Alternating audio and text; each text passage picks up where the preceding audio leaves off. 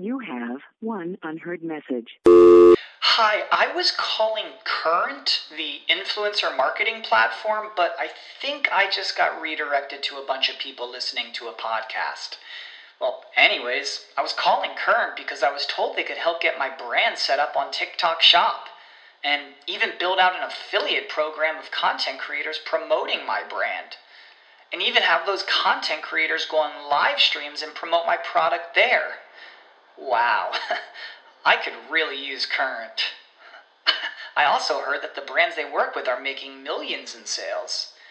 I guess I'll just go to their website at current.tech.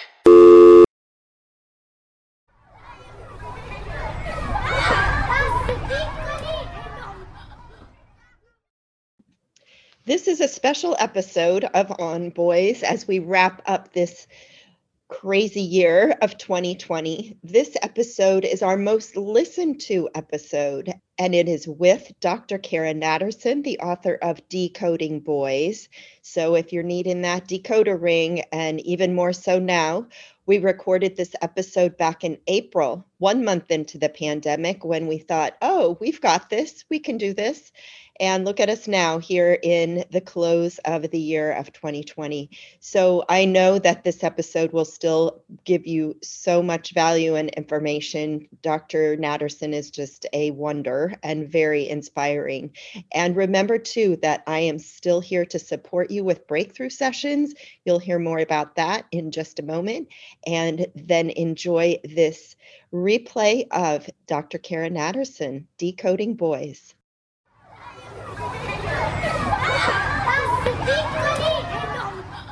These are unprecedented times that we are living in, and Jen and I both know that it is challenging and joy-filled, stressful. It's all of the things. We hope this podcast is supporting you and helping you through the challenges. And I want you to know that I, Janet, personally am here to support you as well. I am a family coach and I work with parents individually. If you feel like the cracks are getting bigger and broader and you are losing your mind, you want more coping skills, you want new strategies, and maybe even you're feeling like it is time to really get to the bottom of this behavior of what's happening. You can schedule a breakthrough session with me. I am waiving my fee until we are free to roam again. So it's totally free. We get on the phone for about 40 minutes and we talk. You can schedule a time with me at boysalive.as.me. That's M as in Mary.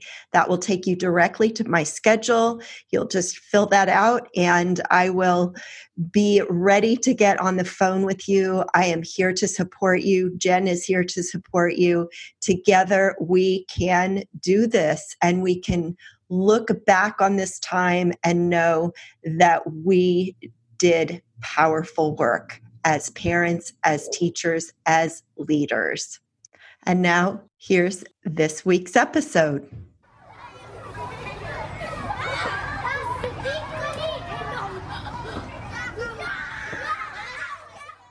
No doubt you've had a lot of time to observe your tween and teen over the past few weeks, maybe too much time. Or perhaps he's been behind a closed door most of the time and self-isolating from you as well. Have you ever wondered who is this boy, man, child living in your house? If he is between about 8 or 9 and going all the way up to 18 or 20, his body, mind, and spirit are changing in ways that you may not recognize. Unlike when girls enter puberty and they're flooded with conversations about their development and periods and girl power, when boys enter puberty, according to our guest, there isn't much of a conversation at all. And if there is, it's more about the talk and don't get her pregnant and don't get an STI than it is about the subtleties of their changing bodies and minds. Our guest today, Dr. Kara Natterson, a pediatrician and parent advocate, has written a very important new book entitled Decoding Boys, New Science Behind the Subtle Art of Raising Sons.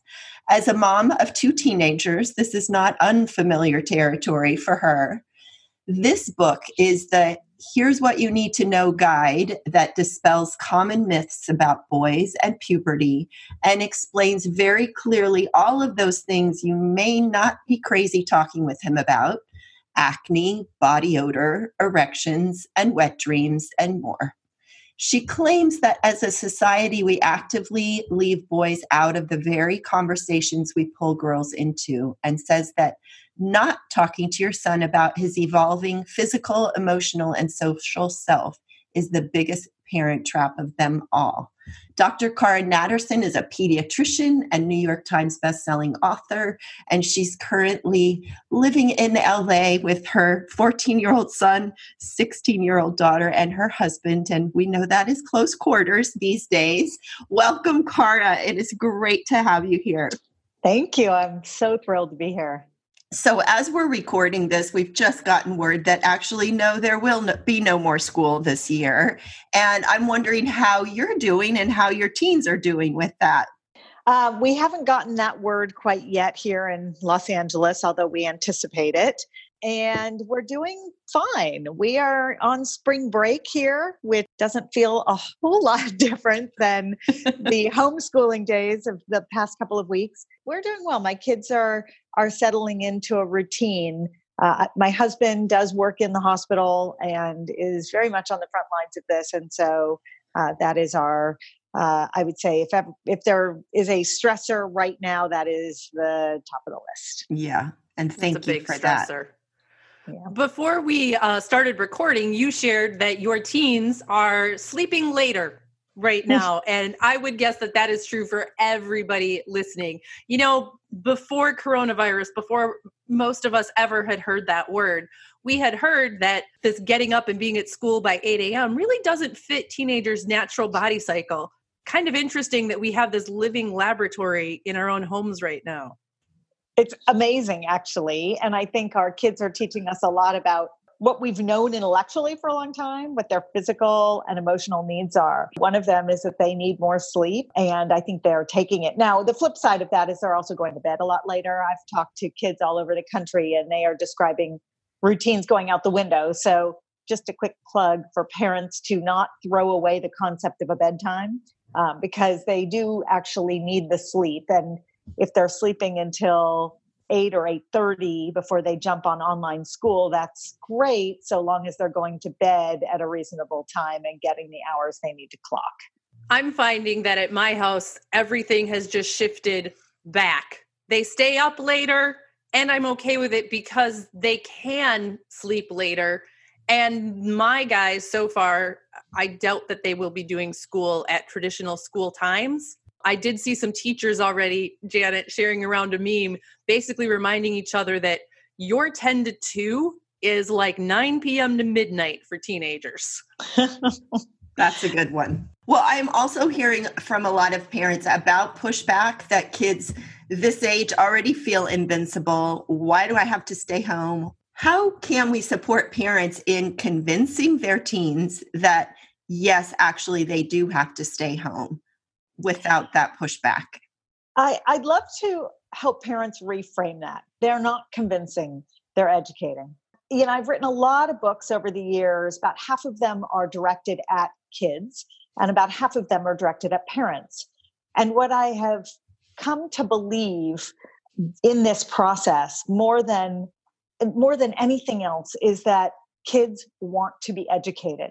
They will take good information and they will run with it. And so whether it's about puberty and their body and what's happening to them, or whether it's about why they really need to stay home during a coronavirus pandemic, if we give them the rationale and we explain to them why they play a role in limiting the transmission of this disease and why they can save lives, they listen, they're interested, they want to play their part.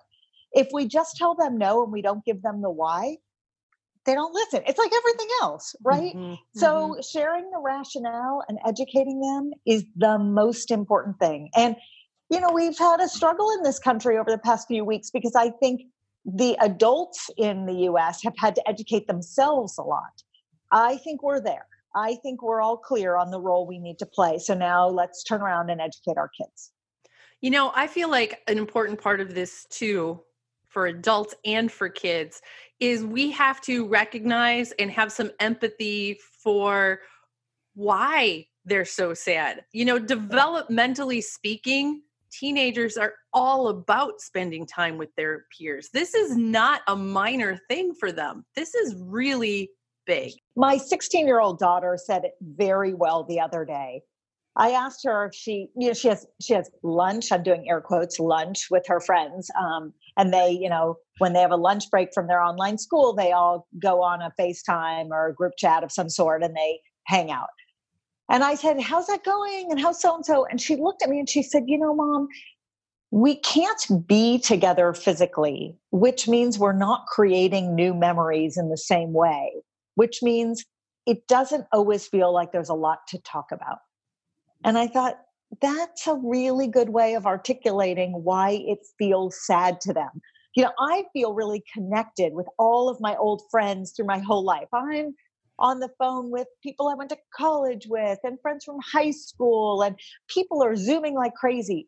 But it's different for our kids who are, so much of their social development is connected to forming memories. And those memories are formed generally with physical interactions. Yeah. And so this is tricky stuff. It's hard. And I don't think we can solve that for them. I think they're going to have to invent new ways to manage this in the short run. And I hope that when this is all over, they really, really appreciate their time with their buddies going forward. I think we all will. Oh my goodness. I mean, my friends and I are already talking about, that first hug is just going to be amazing. And right. I mean, this is fascinating about the memory piece. I hadn't thought about it in that way. And that is a really valuable perspective. Yeah. I thought so too. So let's kind of shift into talking about this book that I read, and it's, underlined and marked, and I'm sure Jen loves Post-it notes. So she's probably got Post-it notes in her book. No Post-it notes, but we do have highlighted passages. We have things underlined. This is the book I took with me on my vacation back once upon a time ago. Back in the olden days when we could travel. I really appreciated your perspective about the developmental piece around when your son's vocabulary shrinks down to yes, no, fine, and as you say, a flat out grunt. It comes as a surprise for many parents of, wait, my kid would never stop talking and now he won't tell me anything. Can you talk about what's happening developmentally? So let me start with, there are always parents who are listening to podcasts or in an audience when I'm speaking in person who say, well, not my son. My son kept talking all the way through this whole period. And so this isn't an issue that matters to me and or is relevant to me. And what I say to those parents is, I'm so jealous and congratulations, and that's fantastic. But when you look back, even the chattiest kids, the volume turns down just a little. The frequency of those conversations shuts off just a little. And it's not a gendered issue in the sense that I think girls shift their communication with their parents as well. This is, sort of an adolescent issue in terms of how the back and forth goes. But what we see in boys more often than not, and more often than we see in girls, is a trend towards quiet. I wish I had data that connected testosterone, the hormone that drives boy puberty, with the quiet. And I think if someone actually did that study, we would see that connection very, very quickly because this is such a common phenomenon. But we do also know there's a huge social element. Mm-hmm. So over the past couple of decades, girls' puberty has really been embraced, and girls have really been given a very loud voice. Talk about what's happening to your body. Talk about feeling objectified and why that's not okay. Talk about body positivity. Talk about periods. talk about, that the Me Too movement opened up a whole other element of this, right? There's so many pieces to girl puberty and girl development that have been embraced culturally. And these topics are not off limits. But none of this same stuff has been embraced in boy puberty. Neither boys nor their parents nor the world around them has said, oh, let's totally talk about 12 erections a day, right? Or let's talk about the fact that your voice is changing. And this is not just, the Brady Bunch and it's a funny episode. This is hard. This is embarrassing. Mm-hmm. Or let's talk about the fact that you don't really want to connect with your parents as much as you want to connect with your peers. And that's what's happening when you shut the door. And because as a society, we don't talk about it as much and we haven't given boys a microphone about it. When they retreat behind their closed doors, we allow it to happen as parents because we anticipate that it's going to happen, right? Because we're told this is what happens. And then our boys sort of feel like, well, no one's talking to me, so I might as well just hang out here and be behind my closed door. And for some of those boys, it means solving their issues in isolation. And for many of them, it means solving their issues on a device with their peers or frankly with their not peers, right? On websites, getting information that may or may not be good or helpful. So it's a very long way of saying there are a ton of drivers and we have to be aware of all of them so that we can begin to shift some of them. Because in the end, what I know to be true from every boy I've ever met is that they actually want to talk about it. They don't necessarily know that they want to talk about it, but they are really relieved to be asked. Mm-hmm. Your framing right there is helpful for me as a parent too, because it reminds me, this is not just an issue for my son or for me. This is a societal issue that we are all working against. So boys feel this cultural pressure that this stuff's not okay to talk about. And we parents kind of, we grew up with that. We internalized a lot of that. So there's a lot of things for us to have to deal with to get to the point of having these conversations. And it's likely not going to be as easy as, just opening the door and saying, hey, do you want to talk about this? It's going to be a little bit more challenging than that. Yeah. So how do you make him want to talk? And when do you worry that he's been too quiet for too long? Every boy is different. Every girl is different. Every parent is different. And the pairing of a parent and a child is going to be unique based upon all the drivers, right? The personality of each person, the temperament, the style, the house environment, who's around, how much privacy you have, what the schedules are like. By the way, all of this has been totally turned on its head with the stay-at-home measures of coronavirus. And we could talk about that because the feedback that I've gotten in the last few weeks has been so interesting as it relates to how you connect with boys in particular, because all of those communication pieces depend upon the individuals who are involved. There isn't one perfect way to do this, okay? My best advice to parents is it's not one conversation, it's thousands. I mean, it really is. It's many, many conversations over many, many years. So you have lots of opportunities to try it lots of different ways. You can try always knock on the door. That's one little thing for sure. Always knock.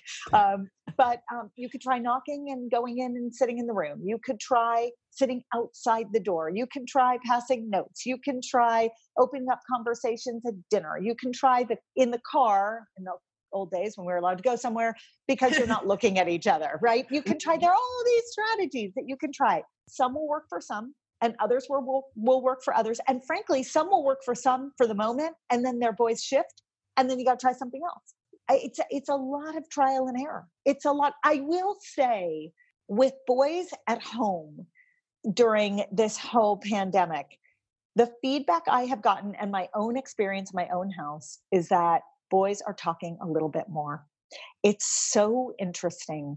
And I suspect that one of the reasons why is that these kids are on their devices all day. School is happening on devices. Friendships are happening on devices.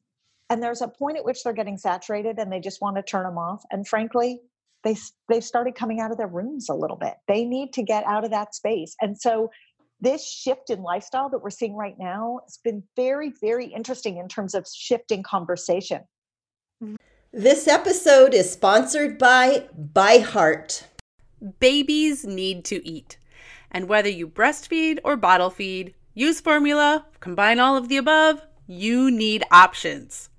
We wanted to let you know about ByHeart Baby Formula. ByHeart has a patented protein blend that gets the closest to breast milk. It includes 2 of the most abundant proteins in breast milk. And ByHeart actually ran a clinical trial comparing their formula to a leading infant formula and proved that babies on ByHeart have softer poops, less spit up, and easier digestion. ByHeart is also the only US-made infant formula to use organic, grass-fed whole milk. So if you need baby formula for your baby, consider ByHeart. New customers can get 10% off your first order by using code ONBOYS at byheart.com. That's BYHEART.com/podcast, and it is 10% off your first order. byheart.com/podcast. This is a limited time offer, and additional terms and conditions may apply. We all know that vitamins can help fill nutritional gaps in our diet. But a lot of us don't like to take vitamins because we don't like swallowing pills. How do you feel about that, Janet? There's some days that I look at my vitamins and go, yeah, I should take those. I'll do it later. But I'll tell you what's changed. I have gotten Easy Melt vitamins. I have the D3 and I have the B12s and a multivitamin. And I just pop them in my mouth and they dissolve and I don't have to think about swallowing a vitamin. Yeah, and you don't necessarily need water either to have on hand to get this big vitamin down. Yeah, no, and they taste good and they're sugar-free. They melt quickly. The reason they melt is because of plants, not chemicals. Plant-based nutrition. For a limited time only, you can receive a free 3-month supply of Easy Melt Vitamin D3 with your first purchase. To claim your free D3, visit try.easymelts.com/onboys. That's try.easymelts, EZMELTS.com/onboys. Really interesting. At my house right now, I have 4 sons. 3 of them are here now. My 19-year-old college student is home, and I have a 16-year-old and a 14-year-old, both boys here also. My 16-year-old tends towards anxiety, and I can't make him talk to me, but I have learned that sometimes just by being available when he's ready, he'll come down and then he'll just start talking about something. That has not happened yet with coronavirus. And I've kind of metaphorically opened the door a couple different ways, and he has not been ready to take me up on that yet. And so I'm really curious what's going on in his head. And I'm really doing what you're saying. I'm just sort of, I'll try this, I'll try that. I can't rush that timeline. He's coping in his own way. I have noticed, because I have 3 boys at home, because they can't get out and do what they normally do with their friends, they're doing much more socializing amongst themselves. And even like Janet, they were playing video games the other day, and the 16-year-old was in his room playing on his TV. The 19-year-old was in his room playing, but they kept the doors open so they could be talking to each other in real time without having to use headphones. It's sort of fun to see these things happen. It's not ideal. This is not what anybody expected to be doing right now, but they're kind of socializing with each other. It's an opportunity to grow those relationships as well. And that feels like, to me, a baby step in this right direction for you, right? And I think that the sibling dynamics and how those have shifted, they tend to lead the parent-child dynamic, you know what I mean? It shifts with your sibs a little bit sooner than it might shift with parents. It's like a testing ground. And so I wonder, if you will see, I would love to know if you're seeing over the next few weeks shift towards opening up a little for you. But again, all bets are off. Every kid is different. So you have 4 sons. They all relate to you differently. And Yeah. right. Yeah. It's just remarkable. We just mastered this parenting thing with one of them at one point in time. And it's like, whoops, nope, that does not apply to the And other. they change on us. Yes, they do. One of the parts of your book that I really appreciated as a parent was your section on late blooming boys. Mm. And I particularly liked this because my now 16-year-old, he has hit a growth spurt finally, and he's getting close to his peers. But for the longest time, he was the little kid. Having had 4 boys, having sat in the bleachers for many, 7th, 8th grade basketball games, it just seems cruel to group kids by age at that point, because there is such a wide range of difference. You've got kids who look like they're still in 4th grade, and you've got other kids who, look like they should have a job already. Yeah. And I do write a lot about late blooming. My take home message is always this: it's really hard to be the last, and it's really hard to be the first. And frankly, it's really hard to be in the middle. Like, yes. They're just different kinds of hard. And the late bloomers, my son happens to be one of those who at 13 looked like he was 23. Neither my husband nor I were that way. So we did not quite know how to manage it. And the challenges for him were that he was expected to be able to make decisions because of the way he looked that had nothing to do with where his brain was in development. That's hard. But I find for the late bloomers, the reverse, which is being treated, infantilized, being treated like you're really young, that's not just hard, that feels demoralizing. It's a different kind of challenge that they will often talk about very openly, especially when they're through it on the other end. For the late bloomers, I have found that when you talk to men who are late bloomers and they look back, they attribute some of their best personality traits and some of their greatest successes in life to the fact that they were late bloomers. Because being a late bloomer made them scrappier, they had to work harder, they had to put in more effort for everything. And over time, that has paid off for them in the long run. But in the short run, it doesn't necessarily feel like that. It's really hard when you're trying to support a 14-year-old through that, because somebody tells you that when you're 14 and it seems like a fairy tale. It doesn't seem real. And as a parent, you also feel helpful because it's true, but your kid is hurting in the here and now, and you really can't fix that. You can listen and you can make space for it, and those are hugely important things, but it's hard. Very. And it will change. It is temporary, but it is hard. I have found that men who were late bloomers tend to be very sympathetic and empathetic to the boys who were, and often will kind of take them under their wings a little bit. Parents, if there is anybody that in your life that you could connect your son with, I think that could be really helpful. It's great advice. Yeah. And talk about this place that can apply to late bloomers, but actually all of our boys, is that they can be so smart and so dumb simultaneously. What is going on? It applies to girls too, by the way, little side note.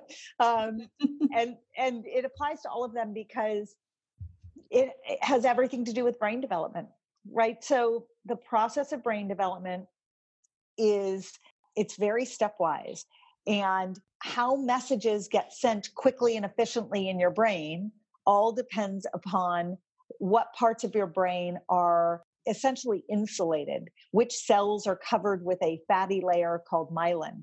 And the cells that are covered with the insulation send messages really, really quickly.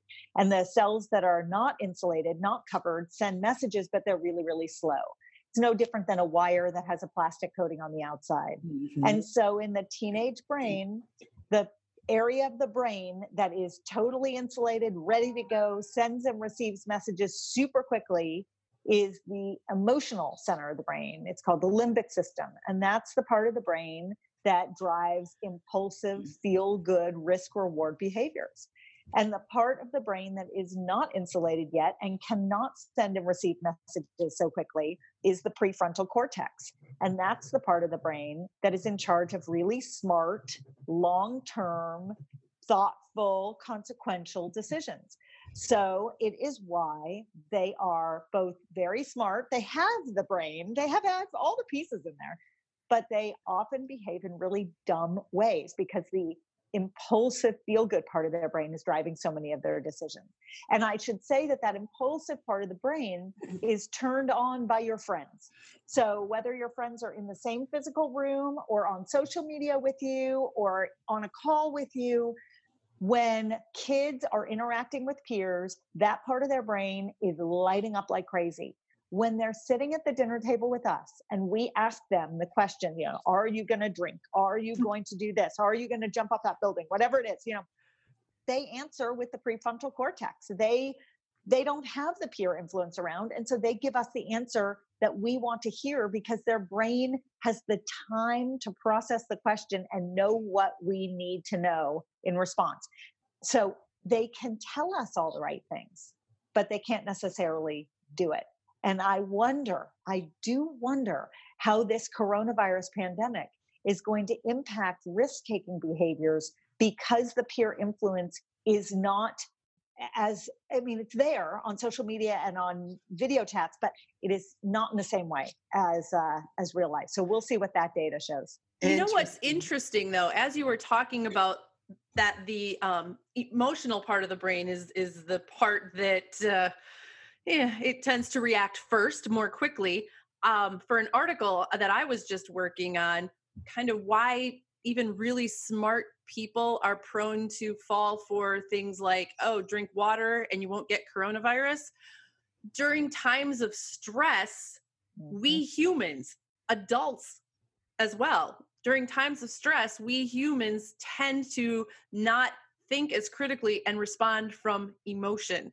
And so I'm wondering if, some of the reactions that we're seeing from our kids now and in the coming weeks, we're all being driven by emotions, I think, a little bit more now than when life is more stable.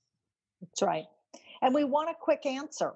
And so we do go to the risk reward part of our brain, which we all have too. And it's still mature. It still sends and receives information very quickly in the adult brain. And so if the reward looks promising, right? If you're not going to get coronavirus because you drink water, your brain goes, ding, ding, ding, I'm going to drink water, right? It's not an irrational response. It's just that you have to weigh that against all the other information that's coming in. And you're right. The emotional sort of underpinnings of all of it turns up our limbic system in much the same way that we watch it in our kids. And this is such a good conversation to have with your kids, to explain it this way. Here's what's going on. Here's why. And engage in that conversation. Nobody ever talked to me about this when I was a teen. How would that have changed my behavior? Who knows? But to really have that deeper conversation is really important. And now you have the time to do that. The thing I really want to make sure we talk about today is your chapter on body image and how we maybe don't pay as much attention to the messages that boys receive. We're all about girls and body image and beauty and all of those things, but I think we're missing the boat with our boys. And of course, another conversation that we have to have with our boys. Talk about the messaging that boys are getting and what they're doing in response to it. Well, interestingly, the messaging that boys are getting is not so different from the messaging that girls have gotten for a long, long time, which is there is a body ideal and here's what it is. And they see it in print advertising, in media, in, everyday life. There's a body type. And frankly, for girls, the ideal body type has been diversified quite a bit over the past 10 or 15 years. Whereas for boys, there's really one body type that is sort of the ideal male body type. The biggest difference here is that, again, we've talked to girls about the sort of oppressive nature of this one perfect body ideal. And even now, these 3 or 4 different, the super curvy and the super skinny and all this are still body ideals. And girls have language around that. And they understand that there's a sort of an impression that is connected to that. Boys have no language around it because no one says the requirement that you have the following 25 things, starting with either a full head of hair or a perfectly shaved bald head and working all the way down through the 6-pack abs, the whole thing. No one has really spent time messaging boys saying, hey, you may not look like that, and it's okay, that the goal is health, not this visual ideal. And that does a great disservice to our boys. When I was in medical school, I was taught, like everyone else, that 10% of all eating disorders were male and 90% were female. And those statistics tend to show up in all the articles that you read, but they're not true. The real data is that about 50% of body image issues reside with boys and about 50% with girls. The only body image diagnosis that's more prevalent in girls is anorexia, and that's about 75% female when you get to hospitalized anorexia versus males. But males are more likely to die of their anorexia because it is so underappreciated. And the much bigger issue for boys is not anorexia, which is weight loss, right? The bigger issue for boys is body dysmorphia that drives really unhealthy behaviors towards weight gain. So most boys are trying to achieve the male body ideal by bulking up, not by losing weight. And as parents, we've been taught, look for weight loss as your flag. Well, that's not correct when we're looking at boys trying to achieve the body ideal.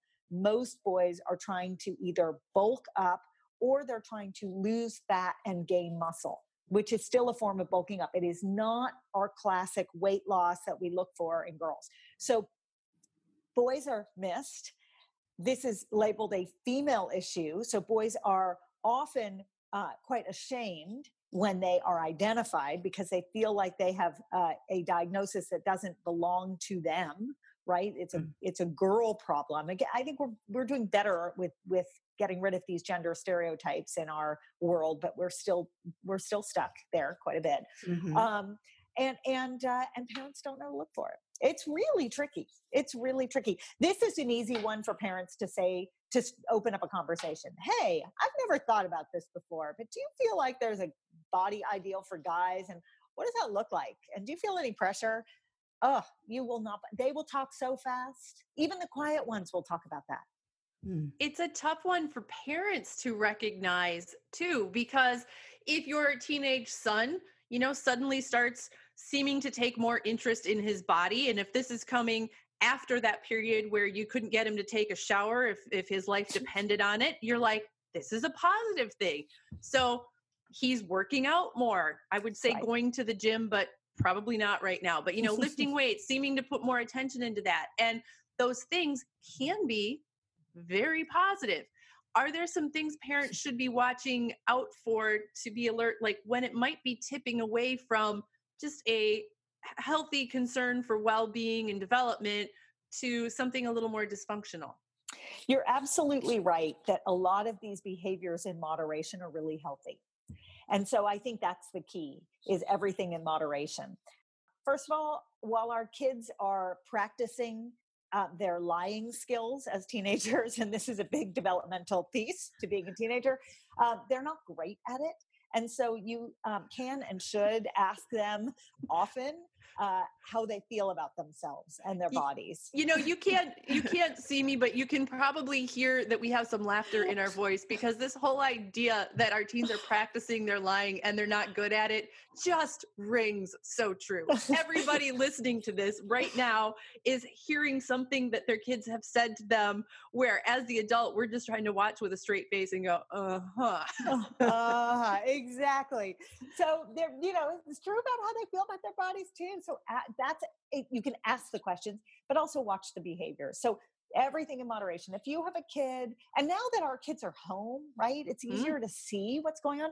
If you have a kid who is exercising regularly every day and feeling great, terrific. If you have a kid who's exercising several hours a day and you're starting to see behavior that is starting to raise some flags for you, that it's important to acknowledge those flags, right? Let's not ignore them.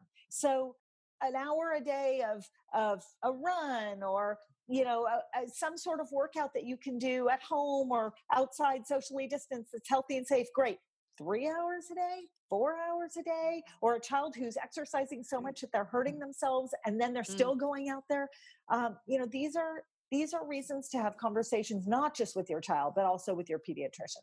Mm-hmm. Let me ask you a question about that, especially given everything that's going on in the world right now. You see some red flags. Normally you'd contact your pediatrician. You have concerns about your child's, development. You're worried is his late blooming a problem or is it just normal? Talk to your child's pediatrician is great advice.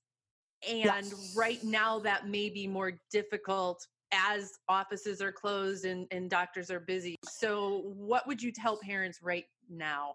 Yeah, it's such a good question. So I think parents are very sensitive to the fact that doctors are very much on the front lines and very overworked. But doctors are very sensitive to the fact that all the things that preceded coronavirus will continue. That all of the normal health concerns, psychological concerns, emotional concerns are all going to continue. And doctors are doing everything they can to be available to their patients to manage all those same things that have existed in the practice of primary care for a long time.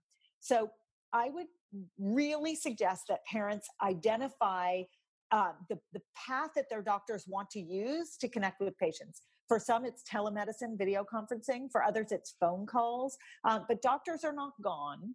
They just don't want you coming into the office, and they may need a little bit more time to get back to you. But they're reachable. And if you're concerned about something, you do want to reach out, because the last thing you want is to think, I'm nervous about bothering my doctor, so I'm not going to call at all. And then to have a problem snowball at home that you maybe could have solved a little bit earlier on.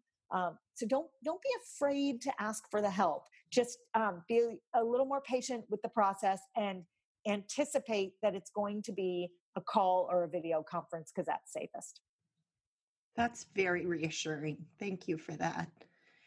As we wrap up our conversation, and as I said before we started recording, we could probably go on for quite some time.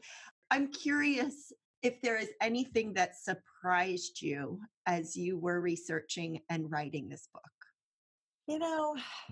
The reason that I wrote the book in the first place was that I write these body books, and I had written several for girls, and I was very frustrated with the lack of information that was packaged for and marketed to boys, because the process of going through puberty is not so different for girls and for boys. And my puberty books are through American Girl, and American Girl gave me the go-ahead to do a boy book. And as I was writing it, I got a lot of pushback from a lot of people. Boys won't read that. I mean, that was American Girl's biggest concern too, was boys won't read that. And the more I heard that, the more motivated I was to get it out into the world. And when I did, I wasn't surprised, but everyone else seemed to be, that boys wanted the information. They wanted the conversation starters, and they continue to want it. And that book, Guy Stuff, sells in ridiculous numbers, I think, because there's nothing that is geared towards boys and that talks to them in a way that honors the fact that they want the information.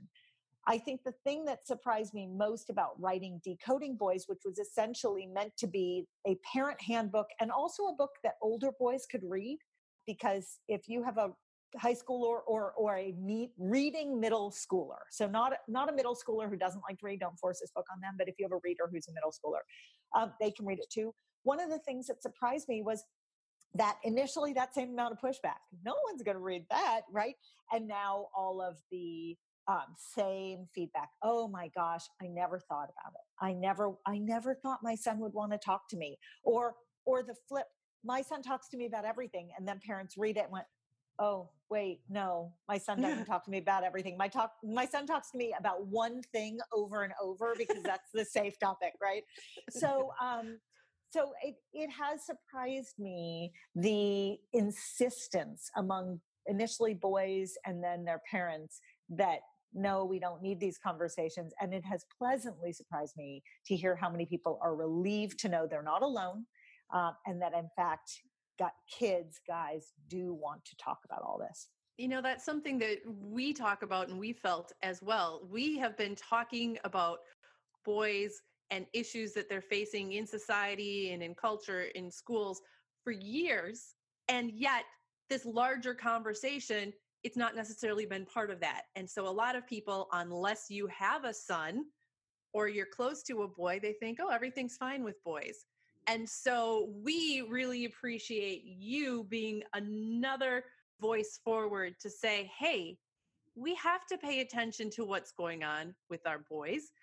Let's talk about and treat our boys with respect and give them space to learn about themselves and to find their place in the world as well. Well, I love what you guys do. It's fantastic. Normally, we would ask you right now about like a book tour. I imagine you're probably not going on a speaking tour. What do you have going on, and how can people find you and learn more about your book?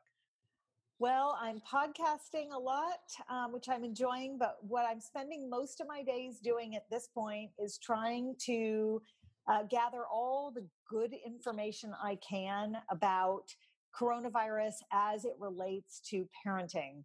And I have a newsletter that I'm putting out now every couple of days. And people are welcome to go to my website, which is Worry Proof MD. It's Worry, WORRY, Proof, PROOFMD, like medical doctor.com. And there's a big sign up button at the bottom. And hopefully that information will help parents navigate, give them articles to pass along to their kids. There's a little humor in every single one. This is, meme central right now with coronavirus. So I get to pick and choose, but that's how I've been spending my days. We will include a link to that below, and I'm going to go subscribe as soon as we get off this call because I could use all the accurate information I need. I've been writing about coronavirus a lot, but it's one thing for me to research it and write it, and another thing for me to communicate it to my sons. And any guidance there, appreciate it. My pleasure. My pleasure. Thank you so much for your time. I know it is a busy time for you, and we just really, I'll speak for myself, have thoroughly enjoyed this conversation and appreciate your wisdom and your ability to communicate that to our listeners. And we wish you all the best. Oh, thank you. I hope you guys stay safe and home and wash your hands and all that good stuff.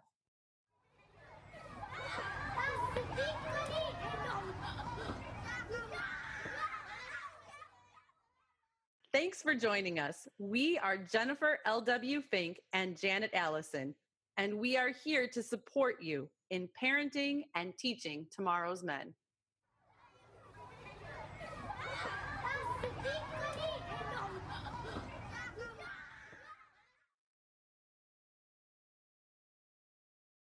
Sick of being upsold at gyms?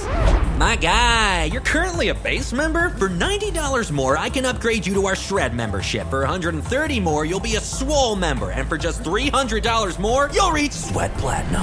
At Planet Fitness, you'll get energy without the upsell. Never pushy, always free fitness training and equipment for every workout. It's fitness that fits your budget.